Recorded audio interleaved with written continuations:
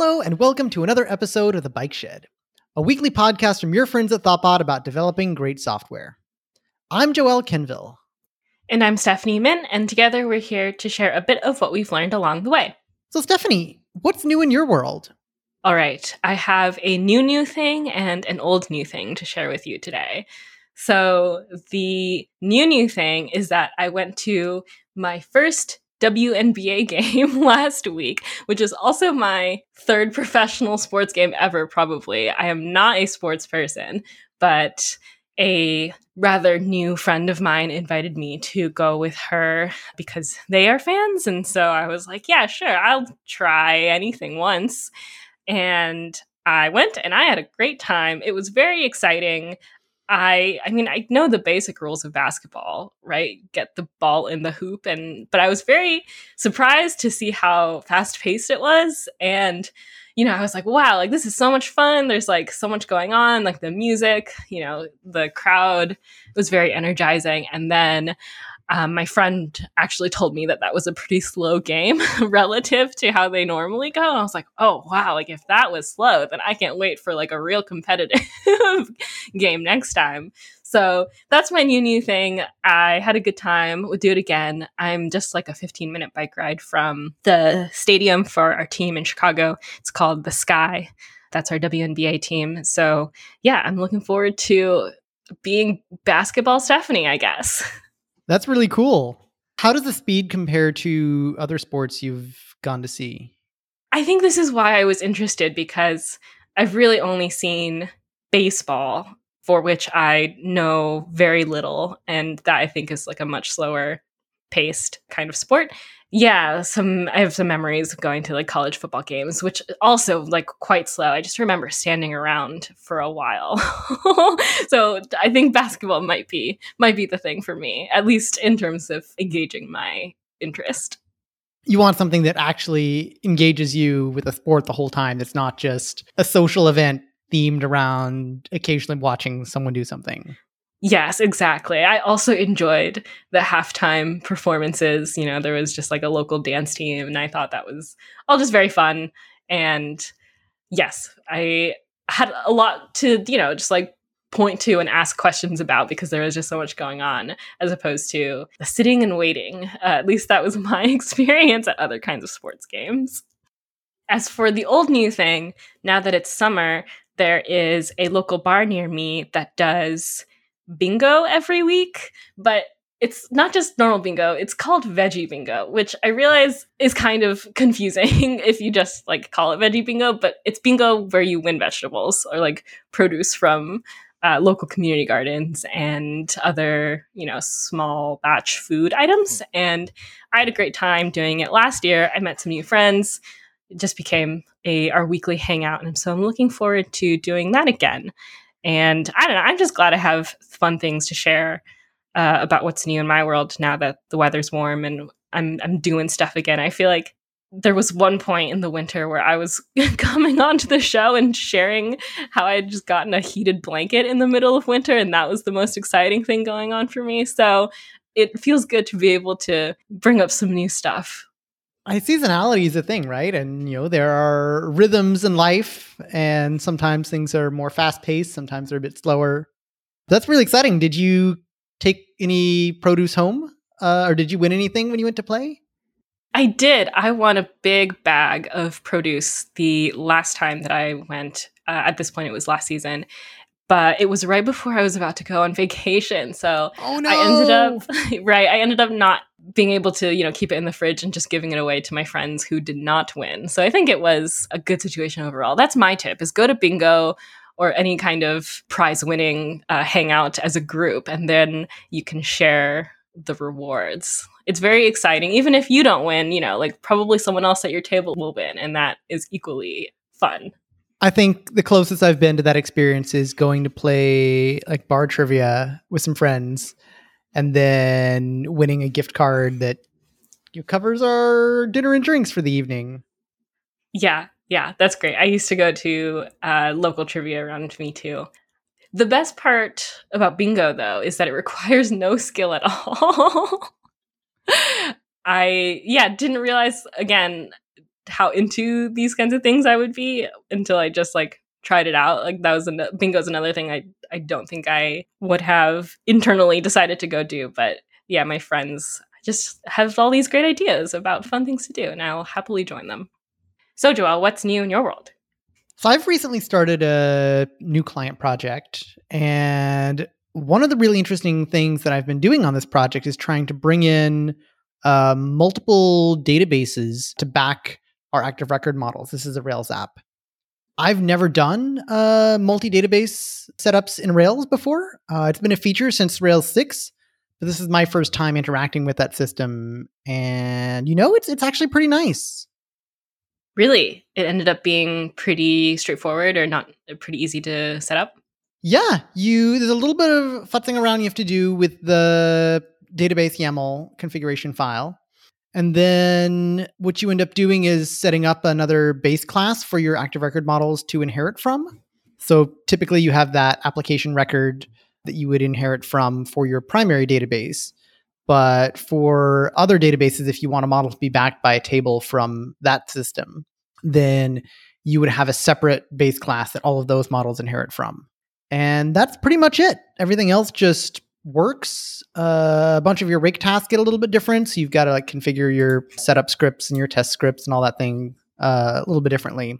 But yeah, you can just query do all the normal things you do with an active record model, but it's reading from a different database.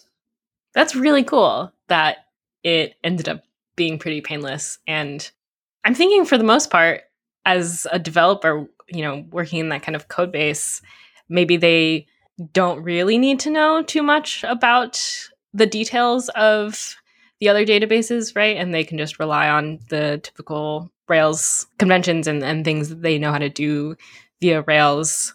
Do you suspect that there might be some future where that might become a gotcha or something that someone has to debug a little further because of the multi-database setup? There are some infrastructure things, but I think I'm handling all of them up front. So like I said, configuring various setup scripts or test scripts or CI, that kind of thing to make sure that they all work. Once that's all done, I think it should pretty much just work and people can use them like they would normal active record models. The one gotcha is that you can't join models across two different databases. You can't use active record to write a query that would try to join two tables that are in different databases because the SQL won't allow for that. So if you're ever trying to do something like that, or you have some kind of association where you're trying to do some special join, that would not work. So if somebody attempts that, they might get an unexpected error. Other than that, I think it just keeps working as normal and people can treat it more or less as if it's one database. That's interesting. How do you model relationships between tables on the two different databases then? Like how would that work? I've not gotten that far yet. For some things, I imagine it's two queries. I'm not sure if the active record associations handle that automatically for you. I think they probably will. So you probably can get away with an association that where one model lives in one database. Let's say your article lives in one database and it has many comments that live in a different database. Because then you would make one query to load the article, get the article ID, and then you would do another query to the second database and say, hey, find all the comments with this article ID, which is already, I think, what Active Record does in one single database. It is making two queries. It's just that now those two queries are going to be two different databases rather than to a single one. Interesting. Okay. I did think that maybe Active Record did some fancy join thing under the hood. And when you mentioned that wouldn't be possible when the two tables are on different databases, I was kind of curious about how that would work. But that makes sense. That would be really cool if it is, that straightforward. And hopefully it just doesn't become too big of an issue that comes back to haunt someone later. Right. So pretty much if there is a situation where you were relying on a join, you will now have to make two separate queries and then combine the results yourself. Right. Also want to give you kudos for doing all the good work of setting it up so that hopefully future developers don't have to think about it. And kudos to the Rails team as well. It's nice to have that just kind of built into the framework. Again, it's not something I've needed in, a decade of doing Rails. But then, now that I have run into a situation where I need that, it just works out of the box. So that's been really nice. So a couple of weeks ago, we talked about the fact that we were going through review season and that we had to fill out reviews for ourselves and then also fill out peer reviews for each other. You had brought up a really interesting conversation you had about reaching out to other people and trying to get feedback on what kind of review or feedback would be helpful for them. I did. Yeah, though I think in this case, the person writing that feedback actually reached out to me, but certainly goes both ways. Spoiler alert, that person was Steph Carey, former host of The Bike Shed. So Steph also reached out to me with similar questions, and that spawned a really interesting conversation around personal goals and what it looks like, particularly when it comes to what to learn next in technology. We started discussing things and I listed out some different things that I was interested in. And then just kind of out of nowhere, Steph just pulls out this like, oh, I noticed, these 4 elements and I'm going to list them out here because it's really cool. So these 4 elements were adventure.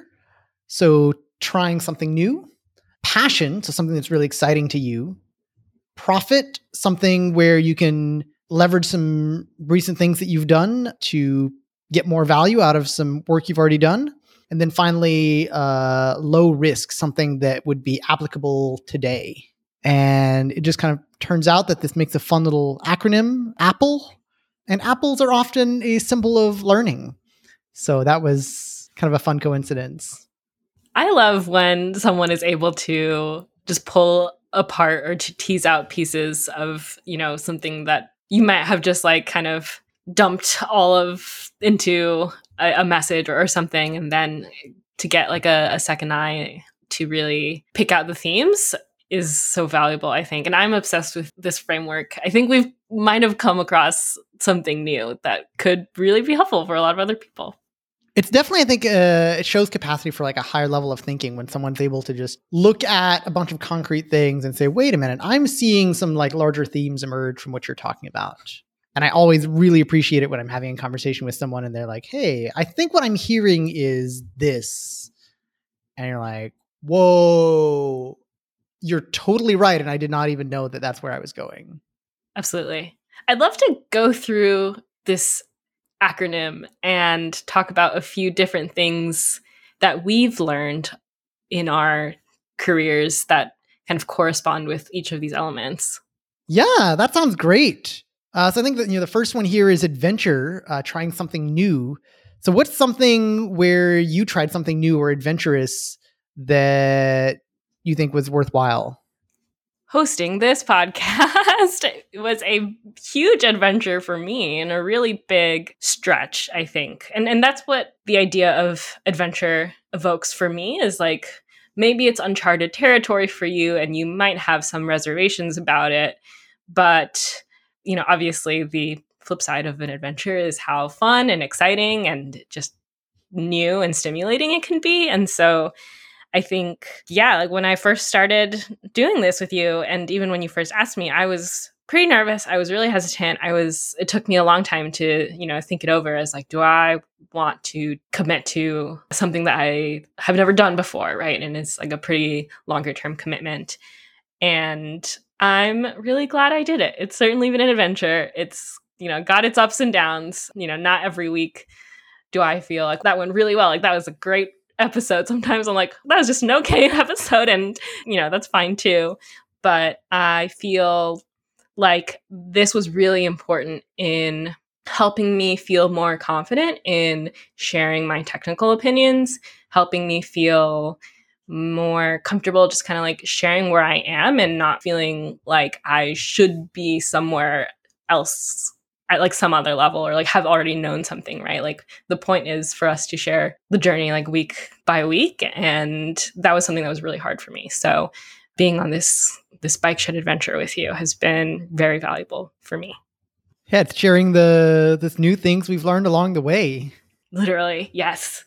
What about you? Do you have something adventurous that you learned?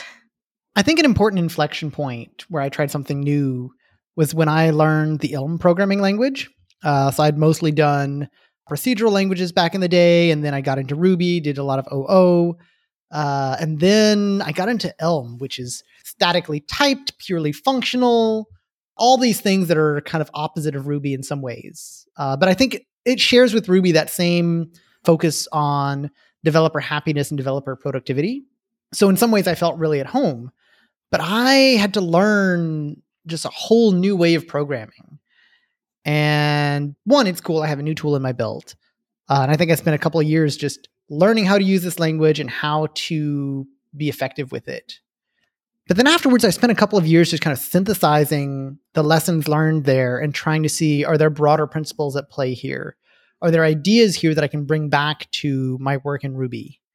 And then maybe even, are there some ideas here that intersect with some theories and things that I know from Ruby? So maybe some ways of structuring data or structuring code from functional programming where some best practices there kind of converge on similar ideas as maybe some object-oriented best practices, or maybe some ideas from test-driven development converge on similar ideas from functional programming.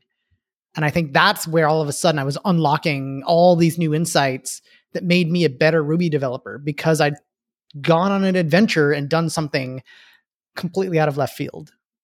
Yeah, absolutely. Do you remember what was hard about that when you first embarked on learning All the things you're used to doing, you just can't do. So you don't have looping constructs in Elm. The only thing you can do is recursion, which, it's been a long time since CS classes, and you don't typically write recursion in Ruby. So I had to learn a whole new thing. And then it turns out that most people don't write recursion. There's all these other ways of doing things that you have to learn. You have to learn to do folds or to use maps and things like that. Yeah, you're just like, oh, how do I do X in Elm? And you have to figure it out. And then maybe sometimes it turns out you're asking the wrong question. So it's like, oh, how do I do the equivalent of a for loop with array indexes in Elm to iterate through a data structure? And it's like, well, kind of here's technically the way you could do that, but you would never solve a problem in that way. You've got to learn a new way of thinking, a new way of approaching problems. And I think it was that underlying new paradigm that was really difficult to get. But once I did get it, now that I have two paradigms, I think it made me a much more solid developer.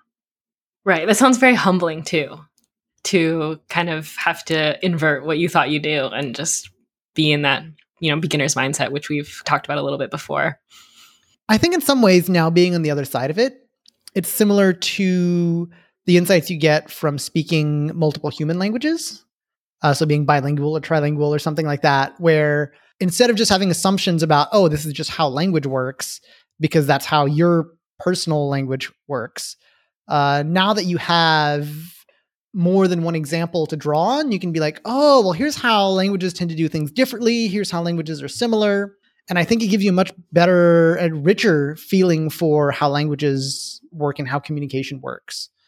And similarly, having multiple paradigms in programming, I think, has given me a much richer foundation now for exploring and building programs.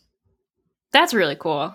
I guess that actually leads quite well into the next element, which is passion, because once you've tried some new things, you get the information of, do I like this thing or do I not like this thing? And then from there, you gravitate towards the things you are passionate about to get a deeper understanding, right? And becomes less about just testing out the waters and knowing, hey, I'm constantly find myself thinking about this. Let me keep going. Yeah, or sometimes it's deciding, what do I want to learn next? And you just pick something that's interesting to you without necessarily being like, oh, strategically, I think this is another paradigm, so it's going to expand my mind, or this is going to make me, help me get that promotion next quarter, purely based off of interest. This sounds fun. That's really interesting because I think I actually came to it from a different angle, where one thing that I think was very helpful in my learning that came just completely internally, right? No one told me to do this, was reading books about design patterns. And that was something that I did a couple of years into my career because I was quite puzzled, I suppose, by my day-to-day experience in terms of wanting to solve a problem or like develop a feature, but not having a very good framework for like steps to go about it, or not feeling very confident that I had a good strategy for doing it. It was very, for me, it felt very just kind of like throwing pasta to the wall and seeing what would stick. And I was really interested in reducing that pain, basically. And so that led me to read books. And again, that was not something like someone was like, hey, I really think that you could benefit from this. It was just like, well, I want to improve my own experience. And, you know, some of the ones that I remember reading, and this was based off of recommendations from others, kind of when I floated the idea, was, you know, Sandy Metz's Practical Object-Oriented Design in Ruby, Design Patterns in Ruby by Russ Olson. Those were just like purely out of interest. Yeah, I guess I'm curious for you what fun and passion looked like.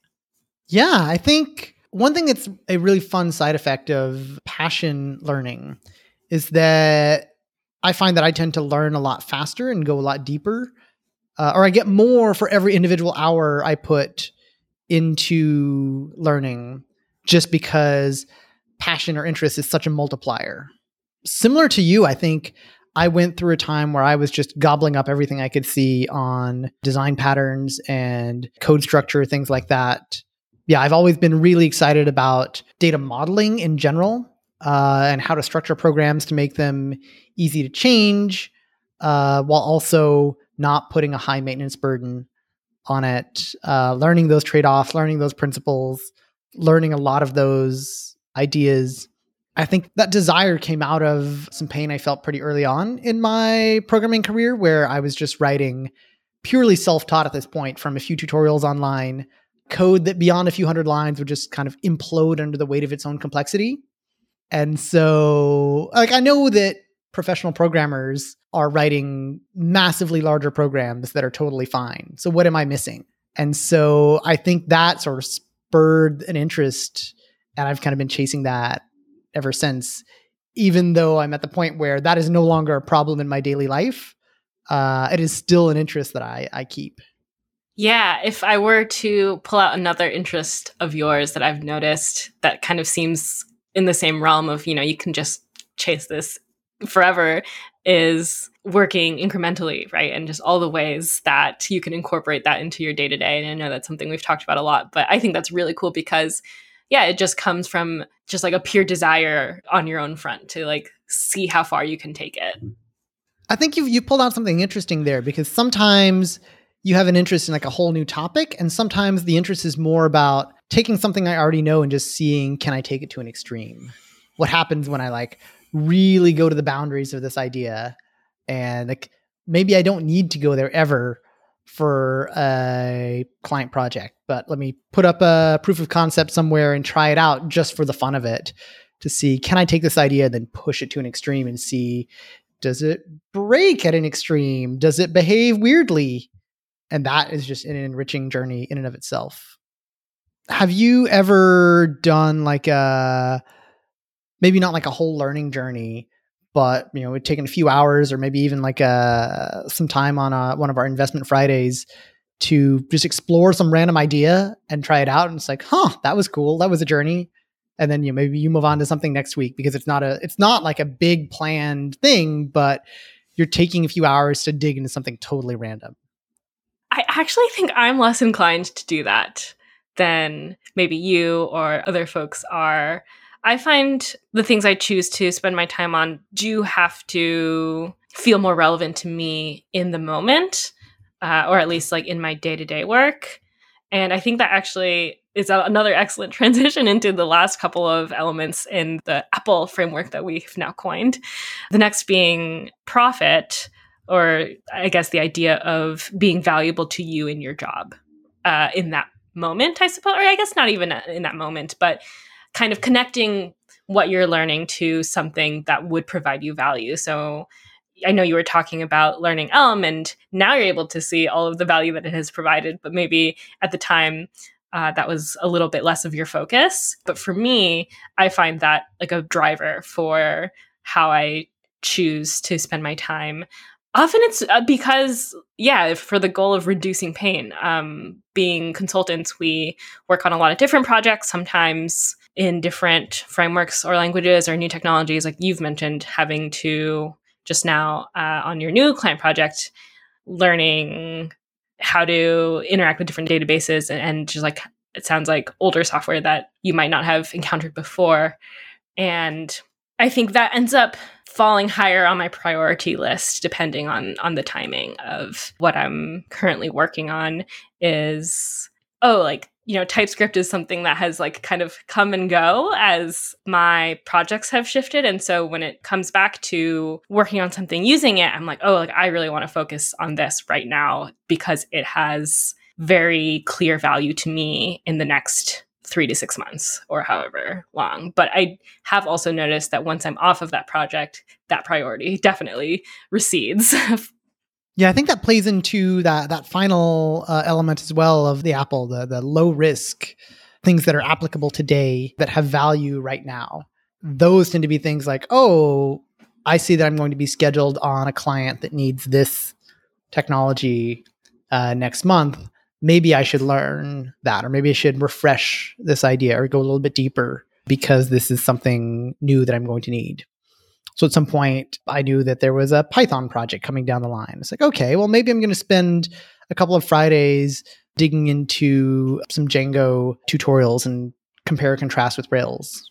The low risk element is interesting to me because I found it to be a challenging balance to figure out how much time to invest in becoming really comfortable in a new technology. I find myself sometimes learning just enough to get what I need to get done, right? And then other times really feeling like, wow, like I wish I knew this better because that would make my life easier, or like I would just feel a lot better about what I'm doing. And kind of struggling with when to spend that time, especially when there's, other expectations of me in terms of my delivery.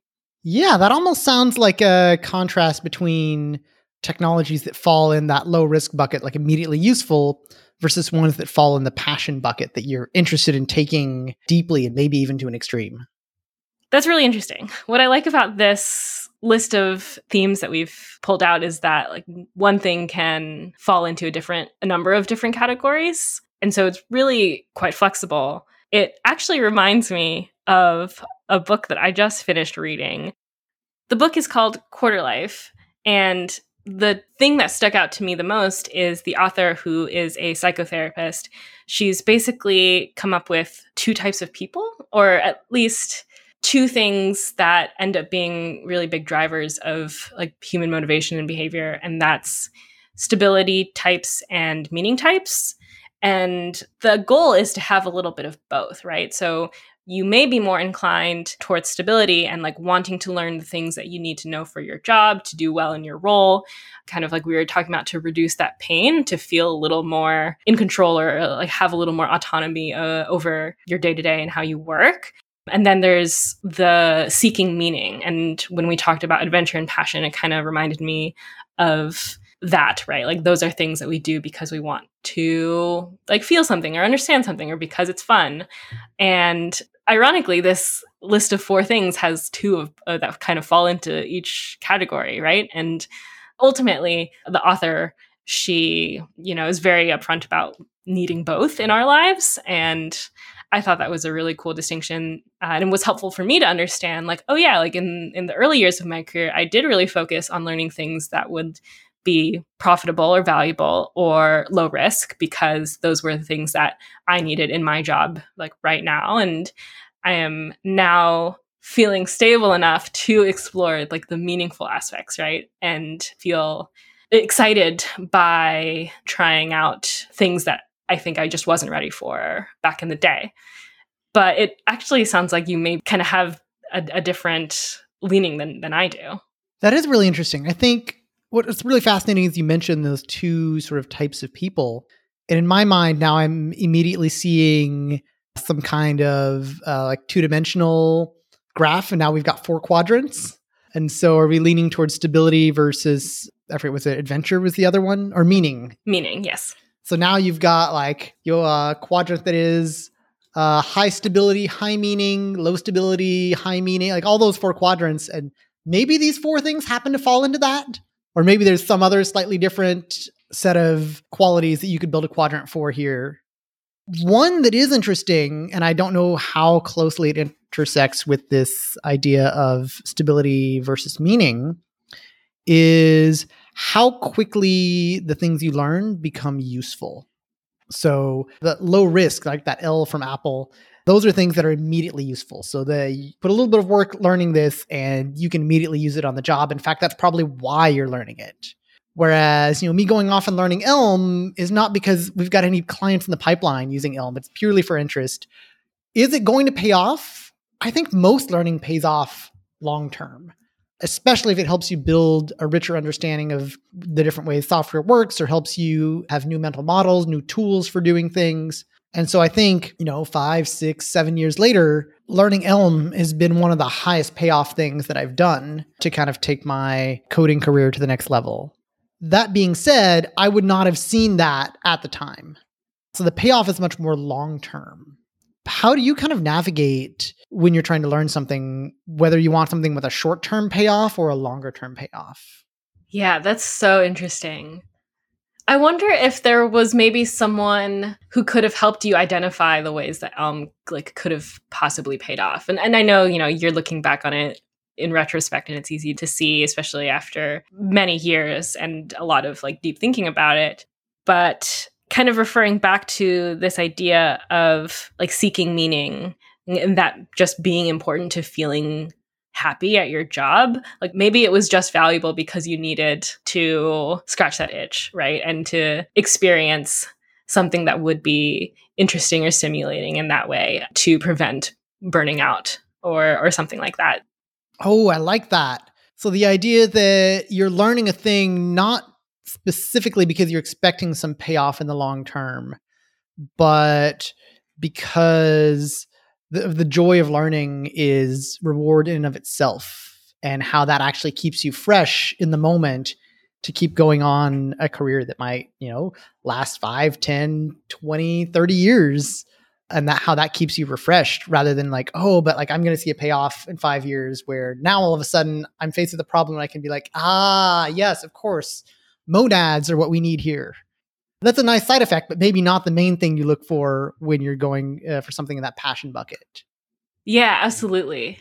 To go back to your question a little bit, I had mentioned that I was wondering if there was someone who could help point out ways that your interests might be useful. And I think that would be a strategy that I would try if I find myself in that conundrum, I suppose, of being hey, this is really interesting to me. I'm not able to see any super immediate benefits, but maybe I can go find an expert in this who can share with me from their experience what diving deep into that topic helped them, and if that's something that I need to then kind of justify to a manager or just kind of explain hey, this is why I'm spending my time doing this, is because of this insight that I got from someone else. That would be, I think, a really great strategy if you find yourself needing to kind of explain your reasoning. But yeah, I also think it's incredibly important to just have passion and joy in your work, and that should be a priority, right? Even if it's not immediately clear the tangible or valuable to the company benefits in the current moment. I think what I'm hearing is that maybe it's a bit of a false premise to say there's some things that you follow for passion, but that only pay off in the long term. Because if you are in it for passion, then you're getting an immediate payoff regardless. You may also get an additional payoff in the long term, but you are absolutely getting some kind of payoff immediately as well. Yeah, I think that's true for adventure because knowing what you don't like is also really valuable information. So if you try something and it ends up not panning out for you, I think some people might feel a little bit disappointed or discouraged. I think, they kind of wasted time. But I don't know. I think that's all part of the discovery process, and that brings you closer and closer to, knowing what you want out of your learning and your career. So I'm really curious now. This whole, Apple framework came out of a very random conversation.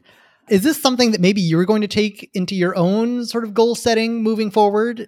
Maybe try to identify okay, what is something adventurous that I want to do, something I want to do for passion, something that I think for profit, and then something low risk.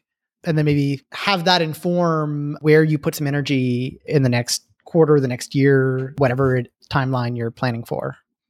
Yeah, I thought about this a little bit before we started recording, but one very loose goal of mine, and this actually, I think, came up a little more tangibly after coming back from Ruby Kaiji and being so inspired by all of the cool open source tooling and hearing how meaningful it was for people to be working on something that they knew would have an impact on a lot of people and their development experience. Having an impact is something that I feel very passionate about and very interested in. And the adventure part for me might be like dabbling a little bit into open source tooling and seeing if there might be a project that I would be interested or comfortable in dipping my feet into. What about you? Do you have anything in the near or long-term future that might fall into one of these buckets? So I do have a list of things. I don't know that I will pursue all of them or maybe any of them, but here's my kind of rough apple here. So something adventurous, something new would be digging into the language Rust. Again, the idea is to try a completely new paradigm, something low level, something typed, something that deals with a lot of memory, something that does well with concurrency and parallelism. These are all things that I've not explored quite as much. So this would be covering new ground. Something that is passion, something that's interesting to me would be formal methods. So I'm thinking maybe a language like TLA Plus or Alloy. Data modeling in general is something that really excites me. These techniques that I think build on some of the ideas that I have from types, but that go like to an extreme and also in a slightly different direction are really intriguing to me. So if there's something that maybe I'm staying up in the evenings to do, I think that might be the most intriguing thing for me right now. Something that might be more profitable, I think, would be digging into the world of data science, particularly looking at notebooks as a technology. Right now, when I need to crunch data, I'm mostly just doing spreadsheets, but I think there's some really cool things that we could do with notebooks that come up in client work. I managed to do them with a random command line script or sometimes with Excel. But I think having that tool would probably be something that allows me to do that job better. And then finally, something low risk that I know we could use on a client project would be digging in more into TypeScript. I know just enough to be dangerous, but we do TypeScript all the time. And so mastering TypeScript would definitely be something that would pay off on a client project. I love that list. Thank you for sharing. Also, I just want to note that there are only 4 things here. It doesn't fully spell Apple because there's no E at the end. And so when I see the acronym now, I think it looks like a stock ticker. It really does, but I think it's pretty trendy to have an acronym that's basically a word or a noun, but then missing a vowel. So, oh, absolutely. Time to register that appleframework.com domain. Yeah, I agree. I also love what you said. You called it a rough apple, and that was very evocative for me as well. I'm just thinking about an apple that someone has like bitten into a little bit and has some rough edges. But yeah, I hope that people, maybe find some insight into the kinds of learnings and goals that they are interested in or thinking about and using these themes to communicate it to other people, I think is really important, or even to yourself, maybe yourself first and then to others, because that's how your coworkers can know how to support you. That's really interesting that you're thinking of it in terms of a tool for communication to others. I think when I first encountered this idea, it was more as a tool of self-discovery, trying to better understand why I was interested in different things and maybe better understanding how I want to divide up the energy that I have or the time that I have into different topics. But I can definitely see how that would be useful for communicating with team members as well. On that note, shall we wrap up? Let's wrap up. Show notes for this episode can be found at bikeshed.fm. This show has been produced and edited by Mandy Moore. If you enjoyed listening, one really easy way to support the show is to leave us a quick rating or even a review in iTunes. It really helps other folks find the show. If you have any feedback for this or any of our other episodes, you can reach us at _bikeshed, or you can reach me at Joel Ken on Twitter. or reach both of us at hosts@bikeshed.fm via email. Thanks so much for listening to The Bike Shed, and we'll see you next week. Bye! This podcast is brought to you by ThoughtBot, your expert strategy, design, development, and product management partner. We bring digital products from idea to success and teach you how because we care. Learn more at thoughtbot.com.